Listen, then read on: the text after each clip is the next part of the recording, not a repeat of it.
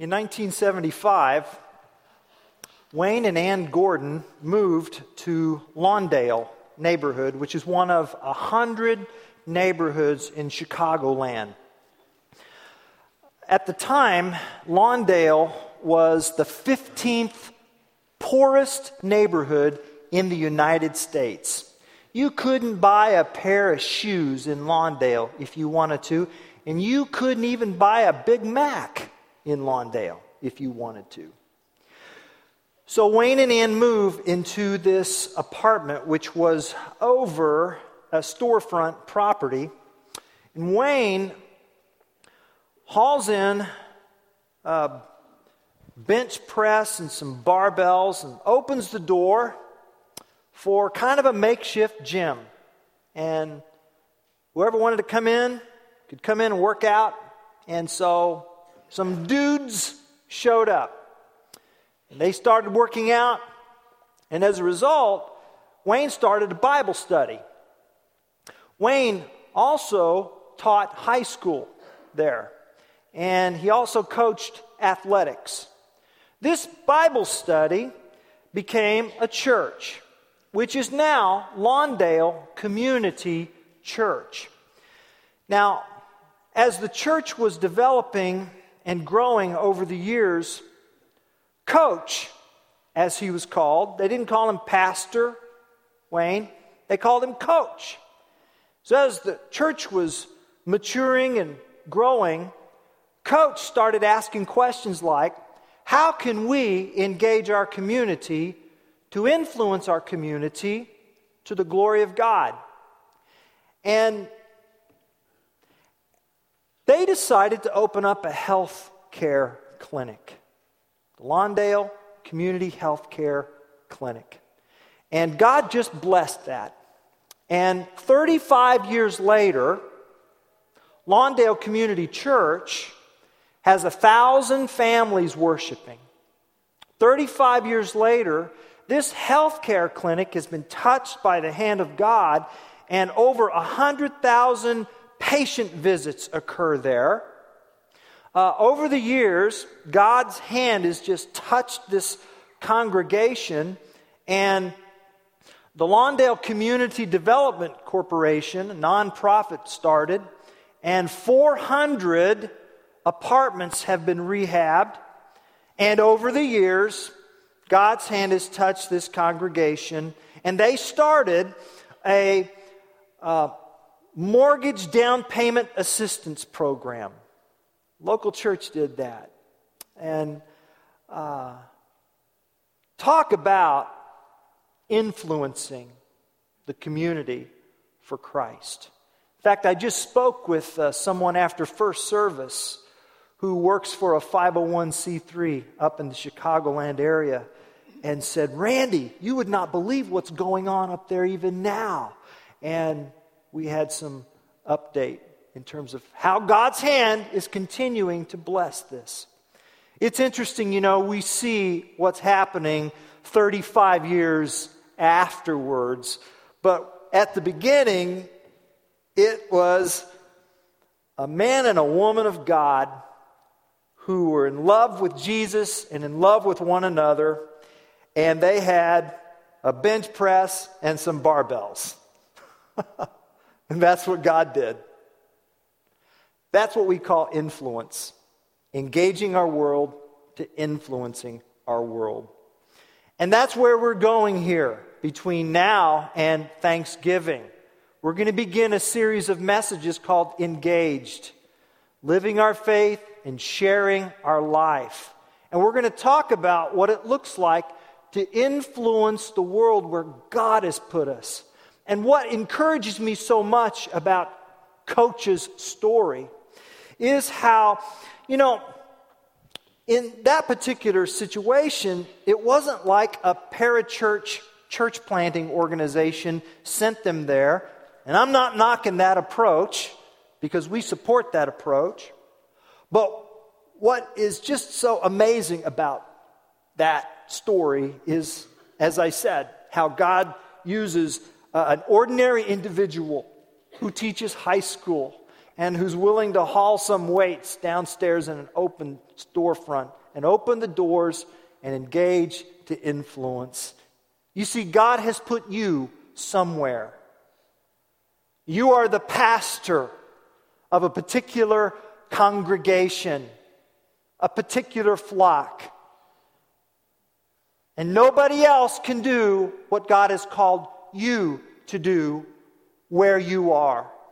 And when we begin to see life the way God wants us to see life, it really changes and transforms how we view where we are and how we view and see and understand those of us in our context who are friendly to us, and those in our context who are what I would call the EGR people, the extra grace required people. Right? And you know who I'm talking about because you're thinking about them right now, aren't you? And of course, nobody's thinking about you or me, right? Of course. That's right.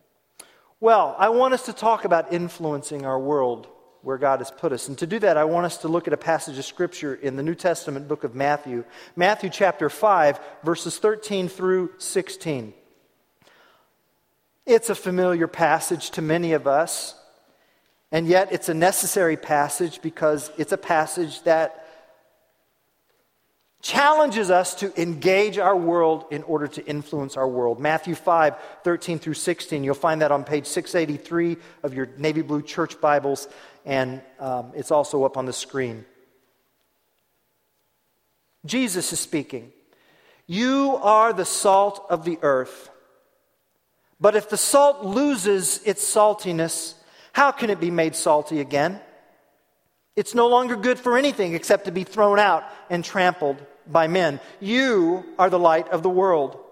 A city on a hill cannot be hidden. Neither do people light a lamp and put it under a bowl. Instead, they put it on its stand, and it gives light to everyone in the house. In the same way, let your light shine before men, that they may see your good deeds and praise your Father in heaven. Matthew 5, 13 through 16. This is the Word of God. Now, in these verses here, Jesus, in discussing and challenging us to engage our world, to influence our world, we're going to see that he gives us a responsibility. And it's just that. We have the responsibility to be influencers of life. We're not called to just kind of hunker down in our own little, walled commune here and kind of wait out till heaven comes. That's not the commissioning that Jesus has given us. He's called us to be influencers of life. We have that responsibility. We're going to talk about that here shortly. While we do that, though, Jesus offers a risk. He says, I want you to be careful about something while you're fulfilling this responsibility, and we'll see what that risk is as well. And keeping in mind that there's always an end. There's always an outcome. There's always a result. What defines a win as a result of our influence and engagement? And that's going to be coming here at the end of our message. So track along with me. It's going to be 3 R's today. All right? Responsibility and risk and result. Speaking of responsibility, Jesus says that we do have this commissioning here in verse 13. You are the salt of the earth. He's telling his followers that they have a primary identity, that you are not who you once were if you're a follower of Christ. You were dead, now you're alive. There's to be something distinctive about you. You're to be different. Your identity. And we've talked a lot about our primary identity, haven't we? Our primary identity is that we are in Christ. And that Christ lives and rules in and over us. And it's so important that we get this. You know, this idea of identity theft is such a scare in our culture today, where, someone steals your name and your personal information and they use it fraudulently. Ironically, though, Christians are by definition people who have someone else's identity. See, we're called Christians because we've taken on the identity of Jesus Christ. We have been given an identity that we weren't born with. We've been given an identity which we did not earn the right to use. Nonetheless, we have been invited to empty the checking account of Jesus. We have been invited to use all of the benefits which our identity in Christ brings. And so, rather than identity theft, we must think of it as identity gift. An identity gift. This is who you are. And Jesus tells us, he says, you are salt. There is salt, and then there's that which is salted. You're different from this world, and don't ever, ever forget it. I'm thinking of George Shultz, which was the former Secretary of State for our country. And he would bring in his ambassadors and would check in with them, and they would have an appointment, and the ambassador would get to see their boss, the Secretary of State for the United States. And at the conclusion of the meeting, George Shultz in his office would get up and he would go to this very ornate globe, and he would always say to the ambassador, "Now, before you leave, I want you to show me your country." So the ambassador would go, and invariably, Shultz said, they would go and they would spin the globe and they would point their finger to the country where they were stationed, except one ambassador. Shultz said, "Come show me your country." And that ambassador came, spun the globe around to the United States, pointed his finger right there in the United States, and said, "That's my country." And Shultz said, "Don't you ever forget that.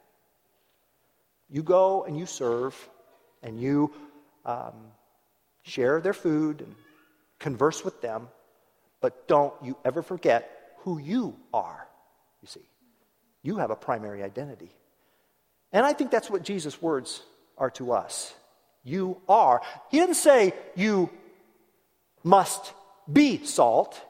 He doesn't say you have salt. He says, no, this is what you are. You are salt. You are light. Therefore, what you are determines what you do. What does salt do? What does salt do? What did salt do 2,000 years ago? What was the primary purpose for salt 2,000 years ago? Curing meat, preserving meat. Yeah, they didn't have Frigidaire back then. Okay, they didn't have ice machines, ice scooped ice. They didn't have flash frozen. They had salt. That's what they had. That was the deal. And meats would be butchered, and then meats would be cured, packed in salt, and then you could take it wherever you wanted to go. And, you hear what Jesus is saying, not only about who we are, but Jesus is saying something about what this world is, right? What's he saying about this world? If we are the salt and they are here's what he is saying. Our world, left alone, will go the way of unrefrigerated raw meat. That's what he's saying. That's what he's saying, which is counter to everything that we've been taught since that period of time called the Enlightenment, which says that things are not decaying, things are getting better. And through technology and through inventions, we're just going to keep improving, and then sprinkle in some Darwinian evolution, and things just get better and better. 100 years ago, this philosophy was like we're on the cusp of this century of innovation, and through technological advances and knowledge and education, it's all just going to get better and better and better. And then World War I hit. And then the Great Depression hit, and then World War II, and then the Holocaust, and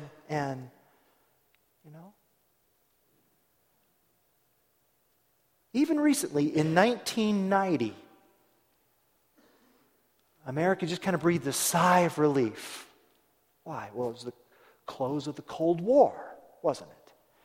And finally, we had stared down the evil empire, the Soviet Union, and we were so afraid of, nuclear holocaust and mutually assured destruction, right? And isn't that why we had those disaster drills in elementary school? Remember those? Where we would leave our classroom and go outside by the locker and put our hands over our heads like this, as if that was going to help. It used to keep us busy, I think. Just sit tight. But 1990, that all went away. And we don't have to worry about nuclear holocaust anymore, do we? Of course we do. 9/11 hit. And I'll tell you, Lord willing, we eliminate all terrorism from our world, something else will come up. Why? Because our world is broken. That's why. Since the fall, things break. Cars break. Homes have to be maintained.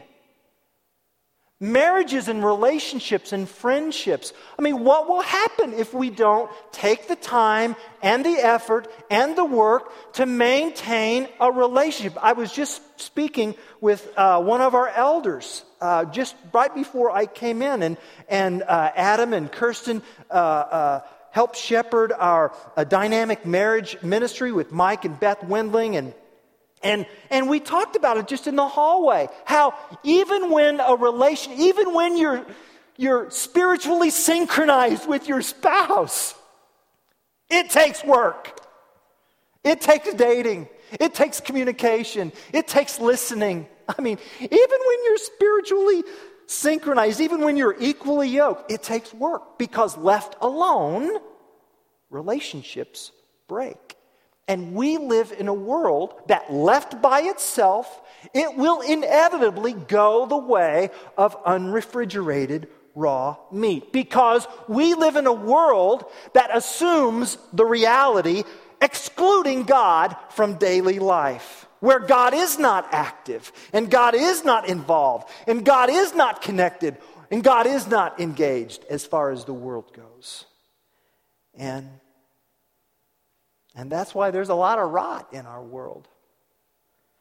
Did you know that somewhere in America right now, so says attorney David Opterbeck, somewhere in America right now, there's a little girl locked in a dog cage.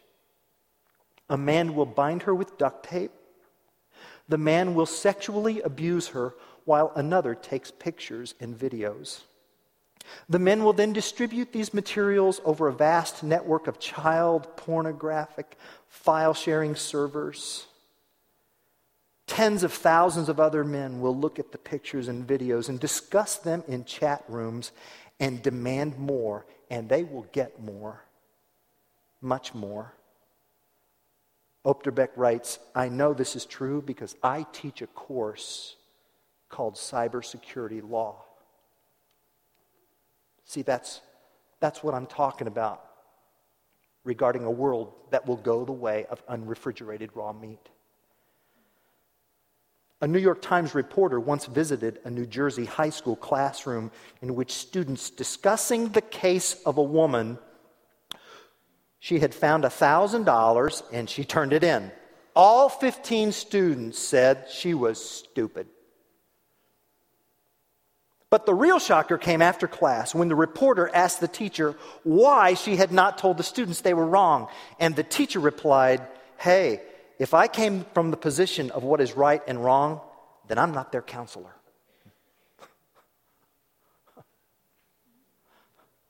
So you see, we live in a world that says a counselor is not one who counsels.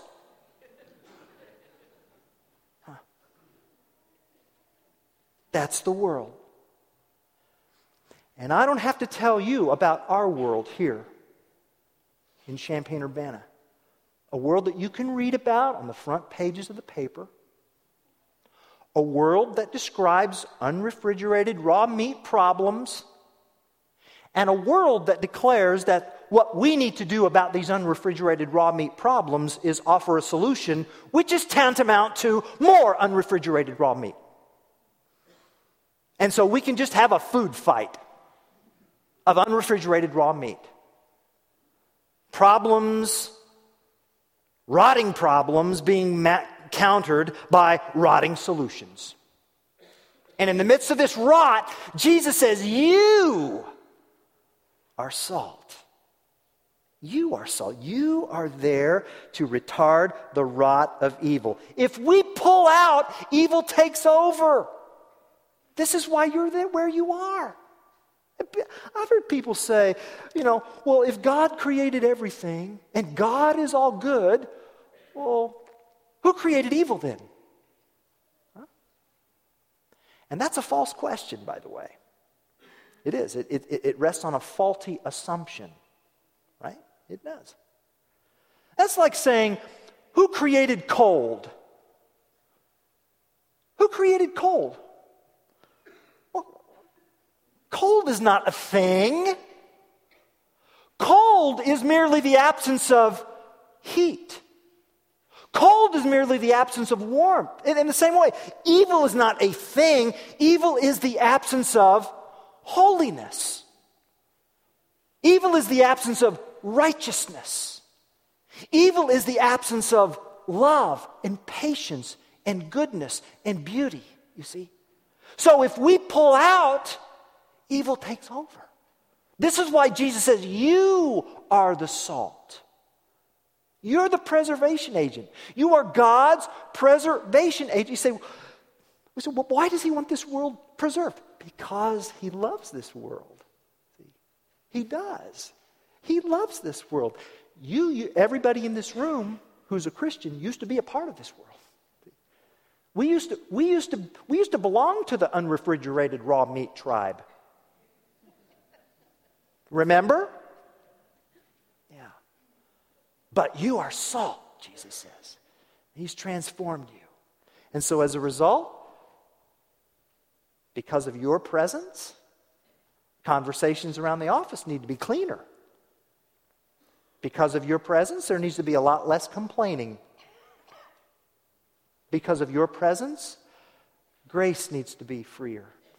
Because of your presence, you're the glue that holds the office together. See? Because of your presence, the neighborhood's safer. Because of your presence, thy will is done on earth as it is in heaven. That's our responsibility. Okay? Our responsibility is to engage our world in order to influence our world. Does that make sense?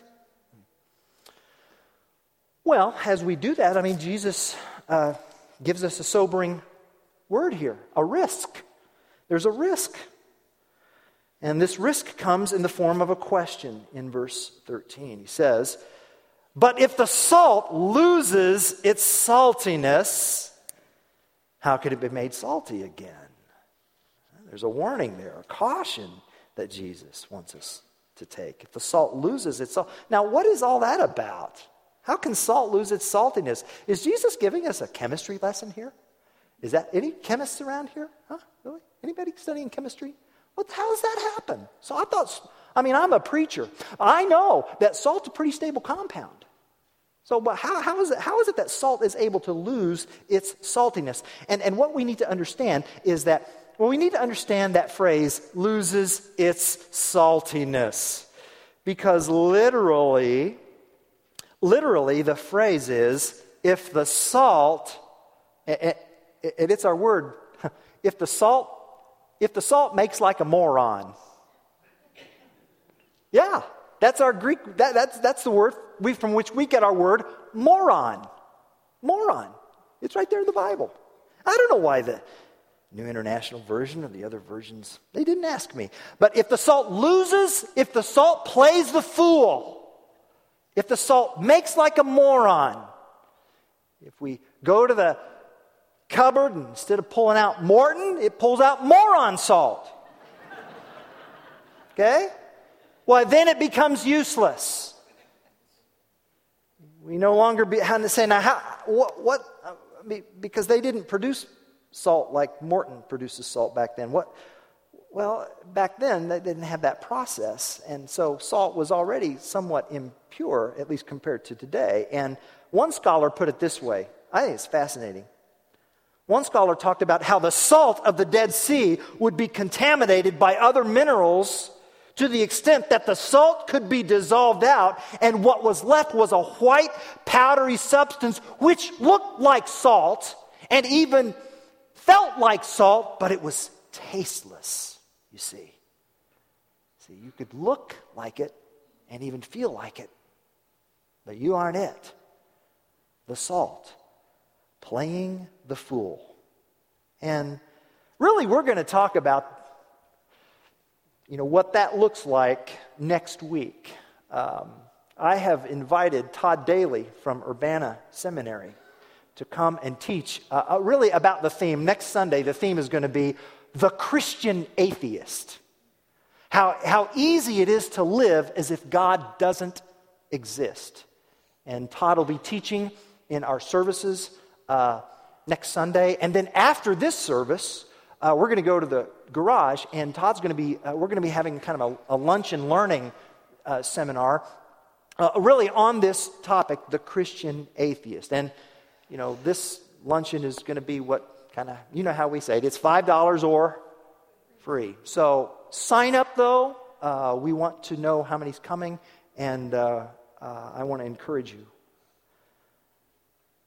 But how easy it is if we're not careful while we're assuming this responsibility to engage and to influence, how easy it is for us to play the fool. How do we play the fool? Well, we can do that through our inconsistent lifestyle, right? Here's a story about what that may look like. It's a story about a stressed out driver who was tailgating another car in traffic. And when the other car didn't go through the yellow light, this tailgating driver was absolutely furious. The tailgating driver blasted the horn, screamed in frustration for not getting through the intersection. I'm not talking about anybody in this service, mind you. But while this tailgater was still in mid-rant, a very stern-looking police officer tapped on their side window. And the officer ordered the tailgating driver out of the car with their hands up. The driver was taken to the police station to be searched and fingerprinted and photographed and placed in a holding cell. After a few hours, the police officer approached the cell and opened the door, and the driver was escorted to the booking desk where their personals were collected and given to them. And then the police officer said, I'm really sorry for the mistake. You see, I pulled up behind your car while you were blowing your horn and gesturing rudely to the guy in front of you and cussing up a blue streak at him. And I wasn't going to do anything, but then I noticed that "What would Jesus do" window sticker. I noticed the "Choose Life" license plate holder. And then I noticed the "Follow Me to Sunday School" bumper sticker. And then I noticed the chrome-plated Christian fish emblem on the trunk. And so naturally, I just assumed you had stolen the car.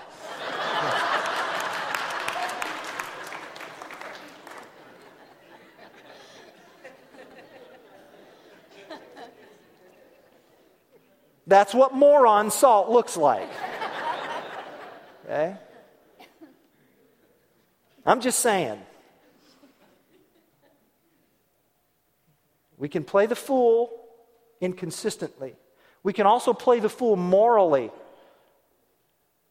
The Apostle Paul said in 1 Corinthians chapter 15, verse 33, "Do not be deceived. Bad company corrupts good morals." Someone once said, all things being equal, if you run with bad company, it'll corrupt you.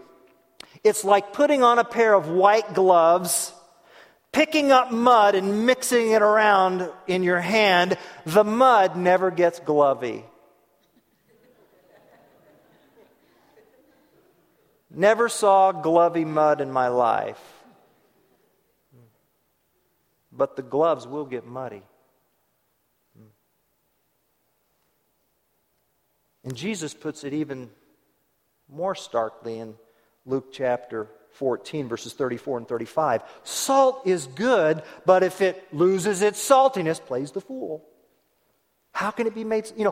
Salt can preserve meat, but what can preserve salt? How can it be made salty again? It is fit neither for the soil nor for the manure pile, the fertilizer pile. It's just thrown out. It's just garbage. Don't let that happen to you, Jesus says. Too much is at stake.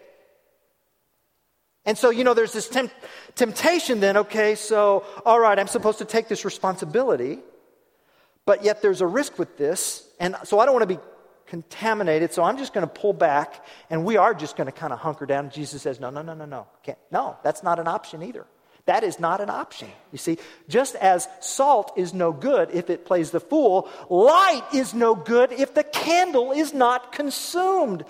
A city on a hill cannot be hidden. Verse 14. And therein is a clue as to how we can maintain our fervent influence while we assume the responsibility, taking care to manage the risk. Jesus says, a city on a hill. You are not called to just take your little Bic by yourself and light it up. That's not what Jesus is saying. Jesus is saying that we're a city. We're a community. This is something that we do together. Together, we're a city. And a city on a hill cannot be hidden. So you're not by yourself. You're not. And neither do men light a lamp and put it under a bowl. Instead, they put it on its stand. And it gives light to everyone in the house. So there's no backing off here. Because a light on a candlestick, the light on the candlestick gives light by consuming itself. It serves the house because its life consists in dying. A light cannot radiate brightness and warmth without consuming itself. And isn't that what we see in Jesus on the cross, the greatest one, the holy one, blazing forth from Calvary while his own life was violently consumed? You see. So Jesus says, light it up. Light it up. Light it up or it's lights out. You don't blaze brightly with the light that God has given you. And it's not your light, it's His. You don't produce it, you bear it. If we don't light it up, it's going to be lights out. Jesus says you are salt. Literally, you and you alone are salt. You and you alone are light. No one else is going to do it. No one else. No other faith group. It's us, bearing His light through us. Now, you're going to light it up or not? You're going to bring joy to your office or not? You're going to stay in there in your marriage or not? You pull out, it gets cold. You pull out, it gets dark. You pull out, it starts to rot. What are you going to do? I'll tell you what, the stakes are high. The difference is disintegration or celebration. Celebration, yeah, see, that's the end game. That's the goal, that's the result. That's why we take the risk in assuming the responsibility. Verse 16 says, in the same way, let your light shine before men that they may see your good deeds and praise your Father in heaven. So you see, the goal of a beautiful burning candle is not so that this world will say, wow, pretty candle. That's not the goal. The goal is that the light will show this dark world the face of God so that they will say, awesome God. See, that's the goal. That's the goal of your, as Jesus says, good deeds. And again, the word good deeds literally is kala erga, beautiful deeds. I don't know why it just doesn't say beautiful. It just said good. It's beautiful. It's beautiful. The goal of your beautiful work. See, this is why the arts matter. to God. This is why music matters. This is why beautiful poetry that's God-centered matters. This is why vocational excellence matters. This is why accounting matters. This is why a healthy marriage matters. That people may see the beauty of it, and go, wow, I want to know the God you worship. I want what you have. You see, God is the goal of our life's beauty. God is the goal of our vocational calling. God is the goal of our academics. God wants to use those that He has redeemed so that this rotting world will gush in gladness about Him. God wants disintegration to become preservation, resulting in celebration. That's what God wants. And that's why you are where you are. Engage in order to influence so that God gets the glory. Now, church, okay, what does this look like? What does this look like? Well, it looks like 1 Corinthians chapter 13, verses 4 through 8. That love chapter of the Bible. Love is patient, love is kind. It does not envy, it does not boast, it is not proud, it is not rude, it is not self-seeking, it's not easily angered. Keeps no record of wrongs, does not rejoice in evil, but the truth. Always protects, always trusts, always hopes, always perseveres. Love never fails. That's what it looks like. Now in preacher class, they would teach us to take that paragraph and really hit home on the application, okay? Especially when you're just about ready to have communion. And so you set the mirrors up and then you take out the word love and you put in your first name as you look into the mirror. Randy is patient. Randy is kind. Randy is not jealous. Randy is not conceited. Randy is not proud. And that's the application. That's the take home. That's what it looks like.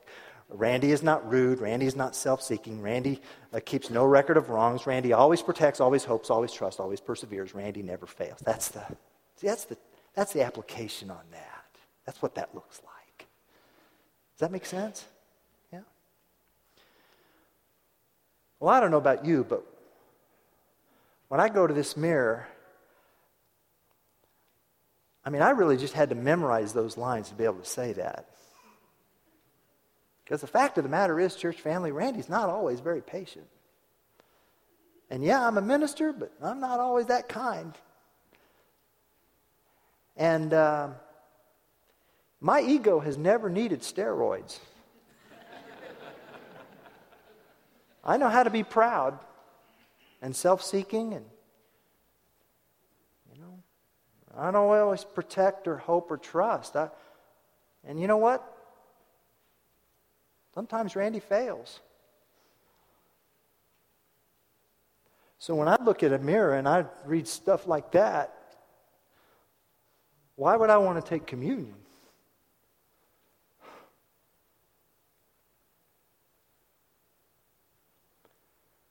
But then Jesus says, wait a minute. You are not your own identity. So I've given you my identity. See? I've given you my identity. And so because I've given you my identity, when you come to the table, you look at a mirror and it's not just love is patient or love is kind or Randy is patient. Here's how this needs to be. Christ in Randy is patient. Christ in Randy is kind.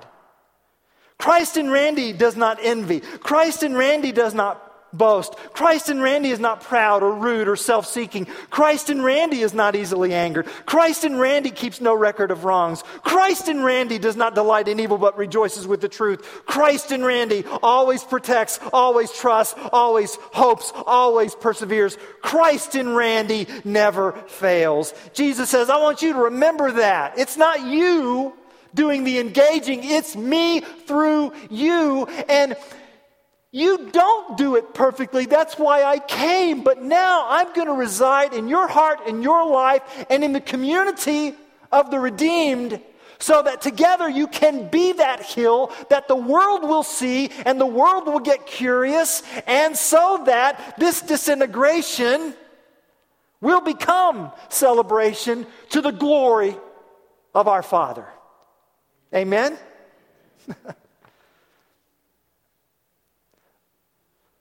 So I think I will have communion. And when you look into that mirror, I hope you see Christ in you, the hope of glory.